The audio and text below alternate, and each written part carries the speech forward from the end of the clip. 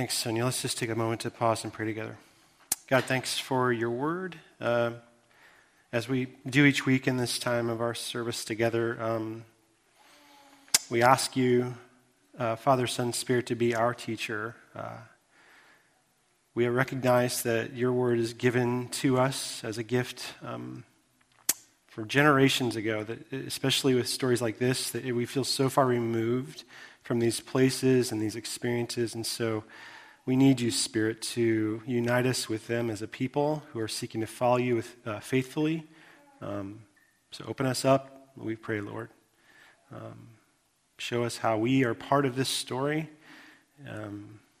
Reveal to us places in our lives where we need to maybe listen to the hard word that's in here, but also reveal to us in this word where there's grace.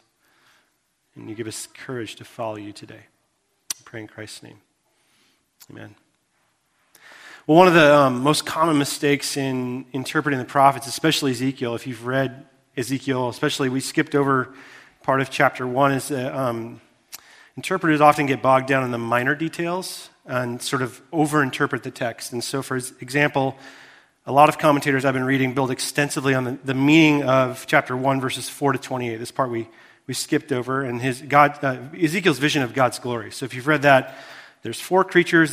They have wings. They have faces of lions, oxen, eagles. They have human hands, and they're on top of wheels, and they're carrying this vault upon which God is. And there's all kinds of stuff going on.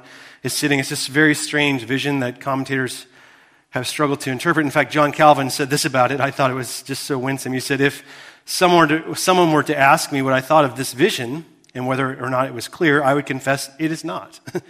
Indeed, it's very obscure, and I do not profess to understand it. And I'll just tell you right now, church, nor do I, which is one reason we're skipping it. But the other reason is there's 2 things I think about that vision that are absolutely clear.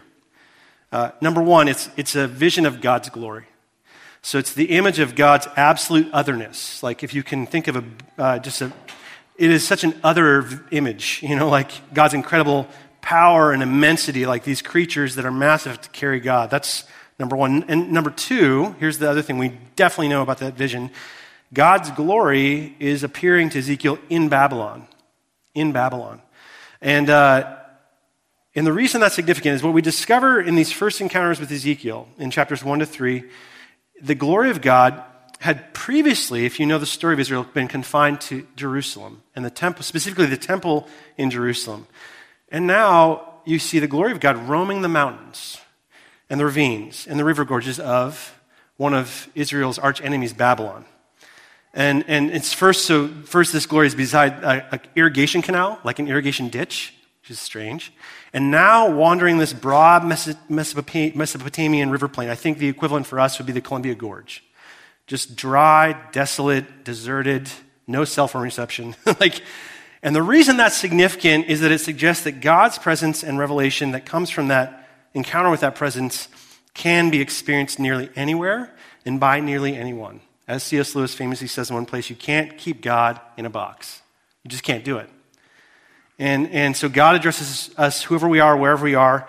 There's this great story I heard once by a mentor of mine, Bob Ekblad, who started a ministry up in Burlington and Mount Vernon called Tierra Nueva. And they do outreach to migrant farmers in that community, as well as inmates, Latino inmates in the Skagit Valley Jail, a lot of who've been picked up because they had a broken taillight, didn't have a driver's license, whatever, and then they get detained and deported. And so they do this work amongst that people. And he tells this story that of a time where he had these 2 guys that were in solitary confinement in the state penitentiary in Walla Walla. Their names are Manny and Pukey, and those are just names. Don't get stuck on the name Pukey, but it's his name, this guy's name, who I'd actually met. Really wonderful guy. But Bob told this story once. He says that Manny, he's on the phone with Manny. He's in Burlington, and this guy's in solitary confinement in Walla Walla, and so they're on the phone. And he writes that Manny tells me he's been really depressed lately, that he's felt submerged in darkness. And so they previously, when he was there in Burlington together in their Bible study, been exploring Genesis together, the early chapters of Genesis, those words that say, in the beginning when God was creating. And so he points out that God is present in that story in darkness. If you know much about solitary confinement, it is a dark place. And God is creating in that dark place. And so he asks Manny this question: do you feel God's presence with you in the darkness of your cell? And Manny says, yes, without hesitation, I feel God right here with me all the time. And so Bob's kind of stunned. He says, well, how? How are you feeling God's presence right now? And he says, like today. I felt it today. And then he goes on to tell this story while he reads his Bible in his cell. He's allowed to have a Bible. And he's been reading the Psalms. And earlier in the day, he had come across Psalm 23. And he decides to read that to his fellow inmate, Pukey, who's also in solitary. And Bob's like, hold on. How do you read to Pukey while you're in solitary confinement? That doesn't seem to work for me. He says, well, we have our ways. We learn a lot of interesting things here in jail. And he goes on, he says, we both learned that if we flush our toilets at the same exact time, we empty the water from the pipes and we can actually talk through the toilets. And now some of you are laughing. It's a true story. And so just this morning, Manny goes on to say, we did just that. We emptied our toilet bowls, and I read to him Psalm 23. And it touched him. And man, it touched me. And Bob says, I nearly dropped the phone because it's as if I'm hearing the voice of God. He goes on to say, Manny, that's amazing. Do you know that in Genesis 1, 2, and 3, it says this: the Spirit of God was hovering over the waters, and then God said, let there be light. The Spirit of God was hovering over the waters of your toilet bowls. And Manny's blown away. I'm blown away. I'm caught off guard by this unexpected, unorthodox rereading of God saying, let there be light. And then Bob says this: over the waters, this is him writing in his book, I'm reading the Bible with the Damned. Over the waters between the toilets, the Spirit hovers, and God speaks light to people alone in their cells. God speaks this word through Manny, condemned to solitude in his 8x8 cinder block cell, yet it's precisely through men like Manny that God reveals. God comes with such humility that God is not ashamed. Listen to this. God comes with such humility that God is not ashamed to speak even through the soiled ceramic lips of toilet bowls. Have you ever had an experience of God like that? An encounter with God where he's speaking to you surprisingly, unexpectedly, abruptly. God's speaking through a toilet bowl of your life, so to speak. And the key here is this. Whether it's this dramatic instance I just shared, or just simply gathering in a high school cafeteria as we used to do, or being alone in your own kind of experience of that solitary confinement. The notion that God can speak and be present in our lives is significant because in those days of Ezekiel, God spoke in and through prophets and priests, and only at appointed sacred times and in appointed sacred places. God didn't speak through exile. God didn't speak through deposed priests like Ezekiel. And God certainly didn't speak through toilet bowls. He didn't. God's presence, as I've said, was enthroned in the temple. Jerusalem was God's eternal dwelling place. And now Jerusalem is laid to ruin. The temple's burning. Its sacred objects, including the Ark of the Covenant, which is the place in which God sat, have been plundered and probably placed on somebody's mantle. And what's more, as Ezekiel later observes in the book, the glory of the Lord, this fiery presence, is here now in exile, amongst the exiles, hovering like the Spirit over the waters of darkness in Manny and Pukey's prison cell. And so here's the deal. If we're going to understand Ezekiel's message, we must first seek to understand what it meant for the people of that day to encounter God in that way. Like through exile. It's not merely they happen to be living somewhere else, like they're just this isn't Disneyland, this isn't Great Wolf Lodge, like this is exile. Their entire world, maybe Great Wolf Lodge is this for you, like your entire world is caved in on you. But that's definitely their world. Their view of God, God's presence, and their lives is just total disorientation and the need for God to completely reorient them to a different reality. And so this is why this morning what I want to do is we continue to build this foundation to understand the rest of Ezekiel, is first explore that experience of exile, how primal that is to our lives today, okay? It's not just some ancient Near Eastern biblical thing. It's here today now. So we're going to look at three features here in chapter 3. First, the meaning of exile, and that's in verses 22 and 23. We'll back up a little bit, look at the reason for exile in verse 26, and then we'll look at the opportunities within exile in verse 27, okay? So first, the meaning of exile, and this is in verse 22, 23. Let me read verse 22 again. where Ezekiel says, the hand of the Lord was on me there. Remember, there is this Mesopotamian plain. And he said to me, get up. Oh, I'm sorry, that's the Kibar River. And then he said, get up and go out to the plain, and there I'll speak to you. And so a single word captures the amazement of these first moments more than any other word. And it's a simple word, there. So it's emphatic in its position, there I'll speak to you. And in that way, it kind of focuses on the contrast between what's being described or about to be described and where it's happening. You need to pay attention to where it's happening. When Israel was taken into exile in 587 BC, the people of Israel were uprooted from the place which they were born, most of them, the land that they've been promised for generations, Abraham, Moses, all these people, which they possessed. Their identity as a people of God was shaped. They were blessed to be a blessing, and now that's gone. That's gone. They are on a forced march, 700 miles across the Middle Eastern desert. They leave home, they leave temple, they leave hills, and now they're in Babylon. Customs are strange. They don't understand the language. The landscape is completely featureless to them. There's nothing beautiful about it to them. The landmarks are gone. The weather's different. The faces are different. The food's different. The conditions of life, just everything's utterly different. There seems to be the most fitting word for what they're experiencing right now. Like I said, this isn't vacation. This isn't a camping trip. This isn't Disneyland. This is exile. Exile is actually what some commentators describe as the ancient Near Eastern version of the Holocaust. It's the absence of God. It's real brutality. These are slaves now. Eugene Peterson writes about it this way. In that way, Israel's exile is a violent and extreme form. It's extreme of what all of us, every one of us in the room experiences from time to time in our own lives. So he says that inner experiences of exile take place even if we never move from the street that we were born and raised on. I don't know how many of you are living where you were raised or born. Like, just real quick, how many Seattle natives do we have here? Wow, that's cool. So you might go, yeah, I don't understand what that looks like. But even if you're living where you were kind of brought up, Eugene Peterson says we're exiled from the moment we take our first breath, from the womb as we begin this life in a strange and harsh world. We're exiled from our homes at an early age, and we find ourselves in the terrifying, demanding world of high school and middle school. So congratulations if you graduated this morning. Life doesn't go on. No, I'm kidding. We're exiled from school, and some of you that stood, and now you're having to figure out how you're going to make your way in the world of work. You know? I don't care what the unemployment rate is today. Like, is there going to be meaning in my work? Value? Am I going to do what I trained to do? Like, all those questions are coming to you right now, right?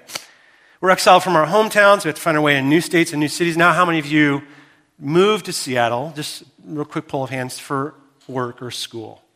I guess it'd be the rest of you, right? No? Some of you. Like a lot of us. So we understand what that looks like to be exiles. We're not from here. We live here. We may love it. We may hate it. I don't know. I mean, these experiences of exile, Eugene Peterson says, whether they're minor or major, they continue throughout our lives, no matter what, whether there's a change in government, I don't care what politic you are, changes in values, changes in your bodies, everybody's body here is changing, changes in our emotions, our families, our marriages. We barely get used, he says, to one set of circumstances, and then we're forced to deal with another one. It's every day. And then this is a little fitting quote from the end of that section in one of his books. He says, the exile experienced by the Hebrews is a dramatic instance of what we all experience simply by being alive in this world. So welcome to exile is kind of what he's saying. And so the biblical image of life in exile has never, I don't think it's ever been more fitting than it is today. Like, we live in a time in which people are experiencing a growing sense of alienation from the world around them. And yet the Bible says, even though we find ourselves there is God. Did you see that in verse 23? God says, get up, go to this plain, and I'll meet you there. And so I got up and went to the plain, and the glory of the Lord was standing there, like the glory I'd seen before the Kibar River. And in that way, it's this remarkable similarity to Psalm 139, which asks this very poignant question, where can I go from your spirit, O God? Where can I flee from your presence? If I go up to the heavens, you're there. If I go down into my bed in the depths at night, you're there. if I rise on the wings of the dawn and settle on the far side of the sea, you're there. If I'm in an 8x8 prison cell, you're there. God is there in Babylon, the wasteland of their lives and really the wasteland of our lives. So that's amazing if you think about it. The God of Israel appearing and extending and speaking a hand of grace and mercy there in the land of their ruin. A land of loneliness, confusion, despair, this powerful presence, the palatable presence of God and his glory revealed and experienced there. Which is, I think, a good reminder, just by way of application to us, that whatever our experience today, whether you can identify, like you're all in, exile, yep, that's me, or you're just like, yeah, I understand what you're talking about, but actually things are going pretty good. Whatever your experience of God in your own life today, and of exile, there are times when our doctrinal conviction of God's omnipresence, everywhere, all times, needs to become an experienced reality. Like we talk about God's always there, everywhere, all the time, God with us. We have a whole season, Advent, devoted to that, in this theoretical and abstract sense, don't we? And then we complain and wonder, where's God when I need him? Where's God in church on Sunday? Where's God when I'm at work toiling away with menial tasks? Where's God when my marriage is falling apart? Where's God when I can't seem to get anything right? Not parenting, not faith, not goals, not dreams. Where's God when there's cancer? Where's God when there's anxiety? Where's God when there's infidelity? Where's God? You want to know where he is? He's there. That's what this scripture is telling us. When we're in exile, in these first moments, God is revealing to us that he's there. And so we may not be privileged with this overwhelming vision like Ezekiel got, where he's on his face. And most of us will likely have to have someone point out to us that God is there. Like I'm trying to do for you, like Manny did for Pukey in the jail cell. But that does not change the fact that God is there. And so wherever there is for you, where is there for you today? That's, I guess, the first question on the table. What's your there? Can you think of it? I just want to invite us to ponder that for a moment. Is it the loss of work? Is it the heightening sense of anxiety? Is it the lack of intimacy in marriage? Is it a lack of hope about our nation's future and what you're handing on to your own kids? What is it? What's your there right now? We all have one.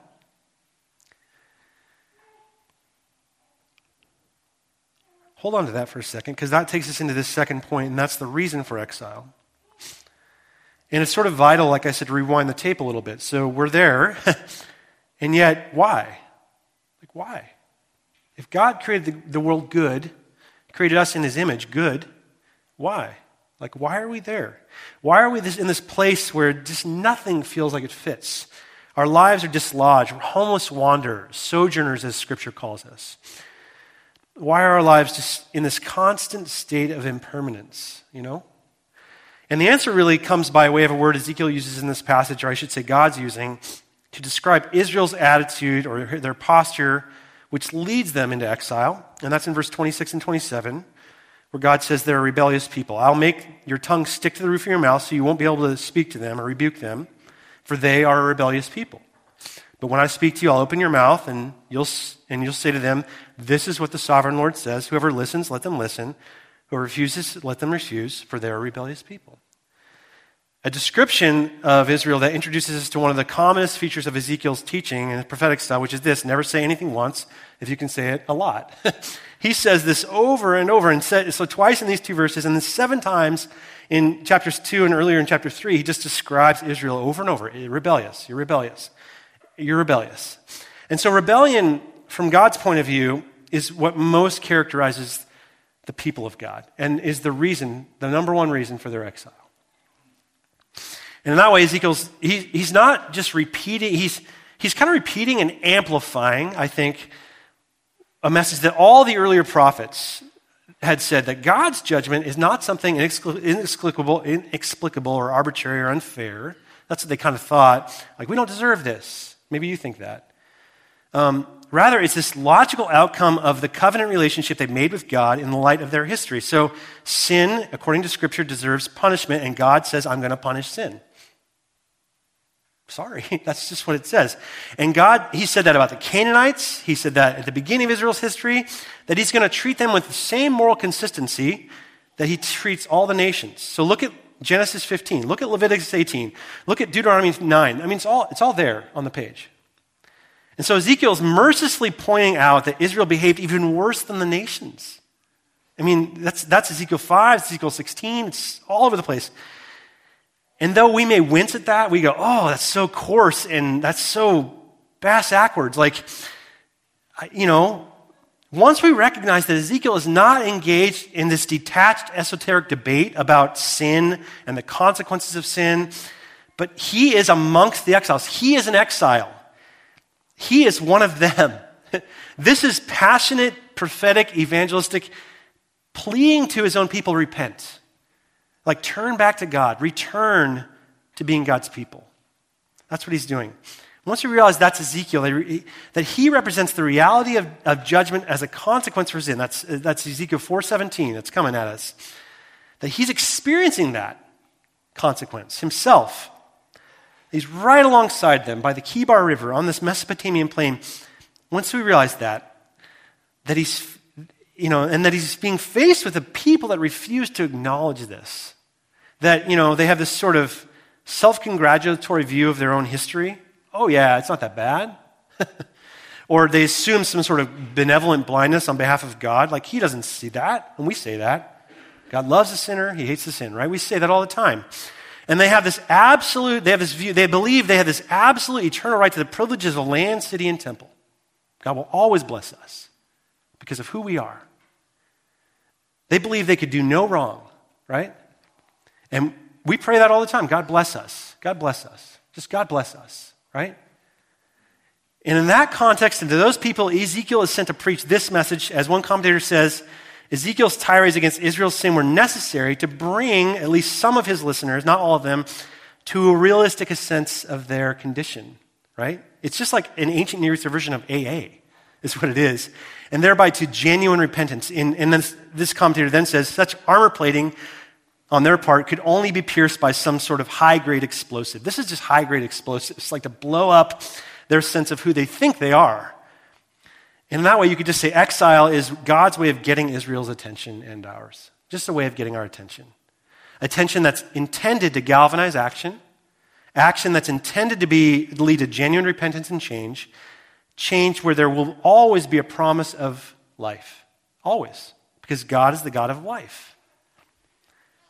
And, that's always been God's heart for us as his people, to give us life and life to the full.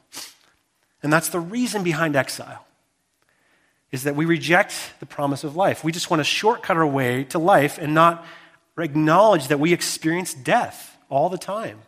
And we live in a fallen world, and we're fallen people. And yet, if you read this story sometime, wrapped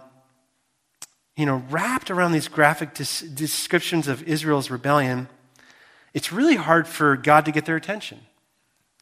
This is kind of what's packed in this phrase. Again and again, they're not willing to listen to that, In verse 7 of chapter 3, the people of Israel are not willing to listen to you because they're not willing to listen to me. They're hardened, they're obstinate. So bad is their sense of hearing that other prophets would say, like, they have eyes, they can't see, they have ears, they can't hear. That's Jeremiah 5:21. This is one of Ezekiel's contemporaries. That's a phrase, actually, if you've heard that before, it's something that Jesus picked up on in his teaching. That's symptomatic of not only his adversaries, he talks about the Pharisees that way, but also his disciples. That the people who are seeking most faithfully to follow him have ears, but they can't hear. They're just so hardened by the world around them and their experience of sin that they just can't hear that God would want to have it a different way. Which points this reality that rebellion is not merely a hallmark of notorious sinners. Like, you might be going, I'm not a notorious sinner. I'm a good person. And you probably are.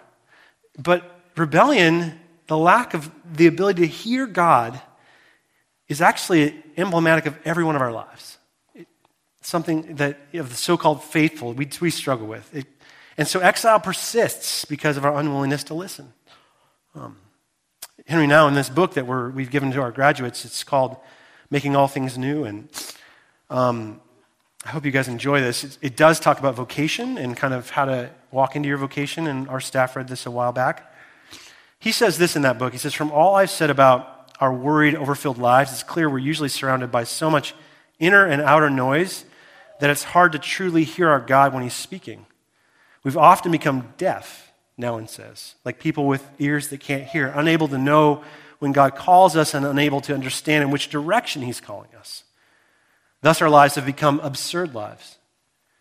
In the word absurd, Nouwen says, we find the Latin word surdus, which means deaf. And God doesn't want us to live absurd lives. You know, a spiritual life, he says, requires discipline because we need to learn to listen to God who's constantly speaking but whom we're seldom hearing. Constantly speaking but whom we're seldom hearing. So that begs this question as we move on to this final point this morning. How have we, or you, become like Israel in your life? You know you're in exile, but in what ways are your ears closed off to God? God's invitation to leave that place, to recognize why you're in that place. Could be circumstances out of your control. Could be stuff that very much is in your control. Why are you there? In what ways are you not listening to God's invitation, whether it's a hard word, like this word to Israel, like a word of correction, a word of challenge, or just simply an invitation to live by faith, not by sight, to get up, to walk, to repent, to turn and return. Take a step of courage toward God, to be all ears for God. Like whatever God says, are we holding tightly to our expectations of like how our lives should go and how our stories should be written, or are we listening for God's voice and just letting God lead us? What is it for you? So that's the hard stuff here, like why exile, which brings us to this final point, and really the good news. So in verse 27, we see some opportunities for exile. Actually, there's a broader context that I'll talk about, but prophets like Ezekiel actually insist over and over, as you read Ezekiel through and all the way through, exile's not the end. This is just chapter 3 we're in. And even though there's lots of doom and gloom, all throughout there's hope, hope, hope. So God's purposes remain, God's promises remain. There's like so much more in store for your life. So whatever your exile right now, it's not the end of the story. It's just not. And so God's teaching us through their exile something about the process of transformation. That's what he's doing. Like we can learn to live in the midst of exile. Exile can be, like Eugene Peterson says, the crucible of our faith, pushed to the edge of existence where Israel thought they were hanging on by the skin of their teeth. Israel found, listen to this, that they had in fact been pushed to the center of existence, where God was. They experienced not bare survival, but abundant life. Now they saw their previous life as subsistence living, a marginal existence absorbed in consumption and fashion and empty ritual and insensitive exploitation. Now, exile has pushed them from the margins to the center, to the vortex, where all the issues of life and death, love and meaning, purpose and value form this dynamic, everyday participation in God's future with them. That's what exile is doing. It's pushing you to the center. It's hard, but it's pushing you to the center. And so to conclude, there's 3 opportunities really quickly I want to invite us to sort of consider. And really, these are kind of your take home. I mean, if you want homework or application, here it is. So listen, 3 things that I think we can learn from Israel's exile for our lives. The first is the opportunity to lament. You know, we all know Psalm 137. By the rivers of Babylon, we sat and wept and remembered Zion. There on the poplars, we hung our harps. For there our captors asked us to sing songs. Our tormentors demanded songs of joy. They said, sing us the songs of Zion. This is a picture of Israel beside the Kibar River on the plain of the Babylonian Empire. And Babylon's taunting them, saying, hey, sing those old songs. It's like if you can imagine yourself in a neighborhood bar. Let's sing some bar songs, right? Yeah, make us happy. And in Israel, I can just hear them saying, how can we do that? Like, how can we sing those songs in this foreign land? This place doesn't work for that. It's not the context in which that's supposed to happen, so they don't. Not while our homeland lies in ruin, as well as all of our hopes and dreams of the lives we thought we'd be living. You know, not while we're experiencing brutality at your hands. No way. And to put that in the frame of our own lives, not while you're facing cancer, can you sing the song. We often sing songs of joy here. And some of you are like, I can't sing those songs. I've heard you tell me this.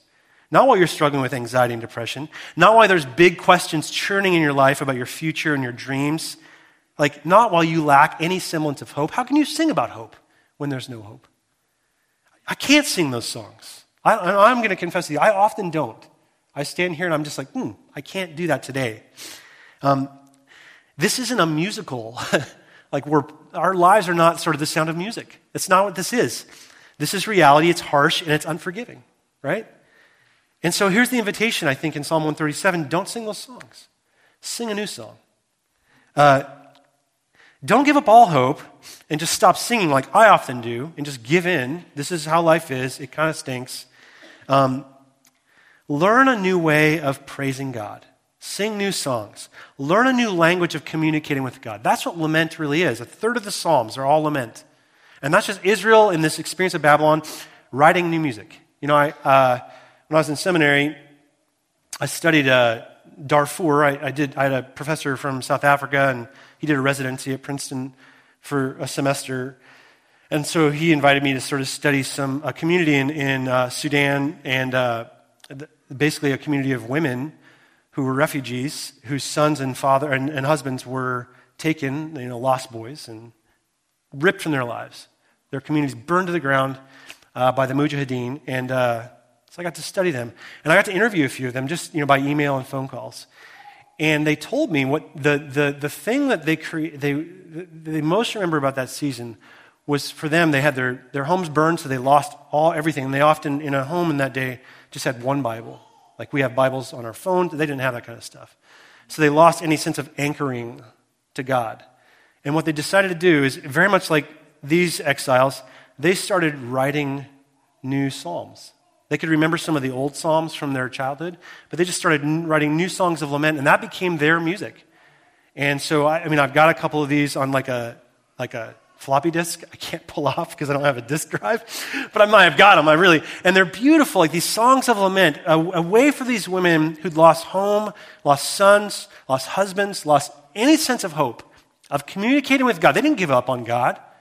They just said, hey, God, we believe in you. We're just going to believe in a different way. That's what Psalm 137 and Exile opens up for us, a way in which we can relate to God within our experience of exile that's informed by exile. Kind of paradoxically, which becomes the beginning of hope for us. That's why I love the end of Lamentation, which is really a catalog of those kinds of songs in the Bible. And the last verse of Lamentation says, bring us back, God. We're ready to come back. Give us a fresh start. I love that. I love this Jackie Hill Perry quote on Twitter. She says, I'm thankful to God that God, through his prophets, would pen a book such as Lamentations. It tells me that God doesn't want us to ignore grief in the name of faith. Don't ignore grief in the name of faith. Don't do that. The Bible doesn't do it. That on our way to revelation and consummation that awaits us, there's going to be some crying. And that's good. That's a good thing. I love what Soong Chong Rai says. The prophets of Shalom were first students of lament.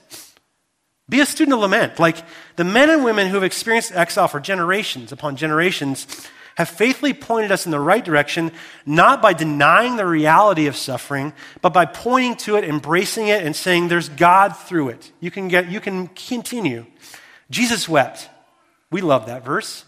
Do you know that he's not just weeping because his friend Lazarus dies? Certainly he's weeping because he's sad, but Jesus' tears, if you know the Greek in that verse, are tears of anger. They're tears of lament. He's angry that death had once again taken the day, that had robbed the life of one of God's beloved sons, that had robbed the hope of his sisters. He's angry at Satan. And so he weeps. Tears of lament. Anger at the reality of death. Anger that death is intruding in God's story. Anger that he's going to have to die, I think. To get that story right. And Jesus, before raising Lazarus from the dead, before reversing death, he just took time to do something that's open to all of us. And that's just simply lament. Lament. Okay, so that's the first thing. Is there space in your life and your theology and our music to do just that? To just simply say, God, why? God, why? Is there? Could there be? So that's the first thing. Here's the second thing. In exile, we see an invitation to dream. So Psalm 126, a psalm that is actually written, if you read it, as a reflection back on this time. And it's called a pilgrim song. So the pilgrims would march up to Jerusalem for festivals every year, and they'd sing these pilgrim songs. And you'll see Psalm 121, like I lift my eyes to the mountains.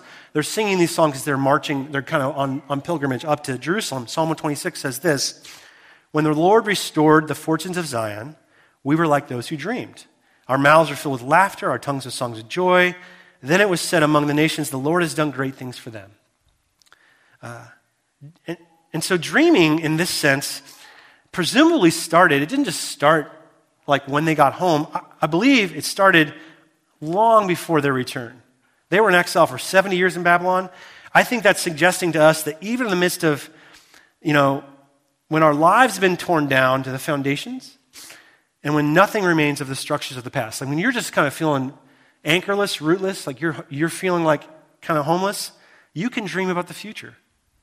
Scripture's giving you permission to catch and cast a vision of hope about God's future, not just lament, though lament can be part of this, but to look at the promises of God as faithful to restore you, to restore us, to move us beyond that experience.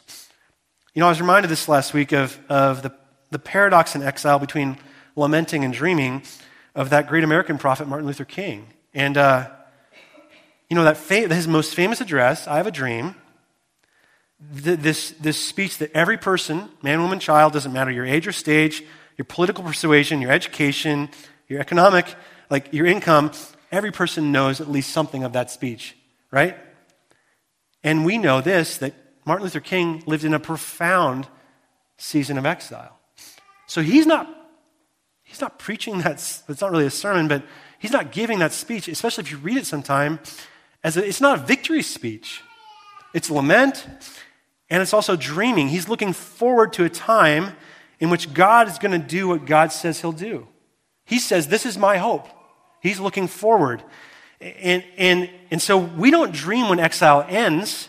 We're given space to dream within exile. Does this make sense to you? So we lament, we dream, and then finally we have this opportunity. I already talked a little bit about this, but to listen. Verse 27 of Ezekiel 3, "Whoever will listen, let them listen." I think that's a beautiful, we kind of latch onto the second part of that. Whoever won't listen, let them not listen. But I just think there's great hope in that. Whoever will listen, let them listen. We have an opportunity to listen. Wisdom is, though we are born with the ability, most of us with the ability to hear, wisdom, which is the biblical word for hearing, is not something intrinsic to us. Like, it's, we must learn to hear God's voice. You're not just born with that ability. Especially when we find ourselves in the midst of exile, right? I talked about this. And so we think of Jesus as the world's greatest teacher. People flock to him. They hang on his every word. John talks about him in chapter 7 of John. Never has anyone spoken like this, right? Never. But we miss this critical fact that Jesus was first, before he was the greatest teacher on earth, the greatest listener on earth. So Jesus says this in John 12, "I don't speak my own words. The Father who sent me tells me what I'm going to say," which requires that he listens to God. And he wasn't born with that ability. He learned to listen to God. Each of us has to do the same thing. Remember those words of Henry Nouwen? Actually, I don't think I read these words. Let me read these real quick, and we'll wrap up. He says this: "When we learn to listen, our lives become obedient lives." So remember, he talked about being absurd and deaf. When we learn to listen, our lives become obedient lives. The word obedient comes from the Latin word audior, not absurd. And that word means to listen. Obedience is literally just listening. And a spiritual discipline is necessary in order to move us slowly from absurd lives to obedient lives. Lives filled with noisy worries to lives filled in which there's some free inner space where we can listen to God and follow God's lead. Jesus' life was an obedient life because he was always listening to the Father. Always attentive to his voice. Always alert to his directions. Jesus, you could say, was all ear. And so what about you? God is speaking. Are you listening? We need to learn to listen if our lives are going to become obedient lives, freed for obedience. where there's an opportunity for us to move forward in faith in our experiences of exile. And so that's my prayer for us, that God would give us the grace to listen. Not the ability, but the grace, that he would just gift it to us, especially when we're in these seasons like many of us are in, of profound exile. So may God open our ears, so to speak. Make us all ears so that he can lead us home. Okay? Let me just take a moment to pray. I'll invite the worship team forward.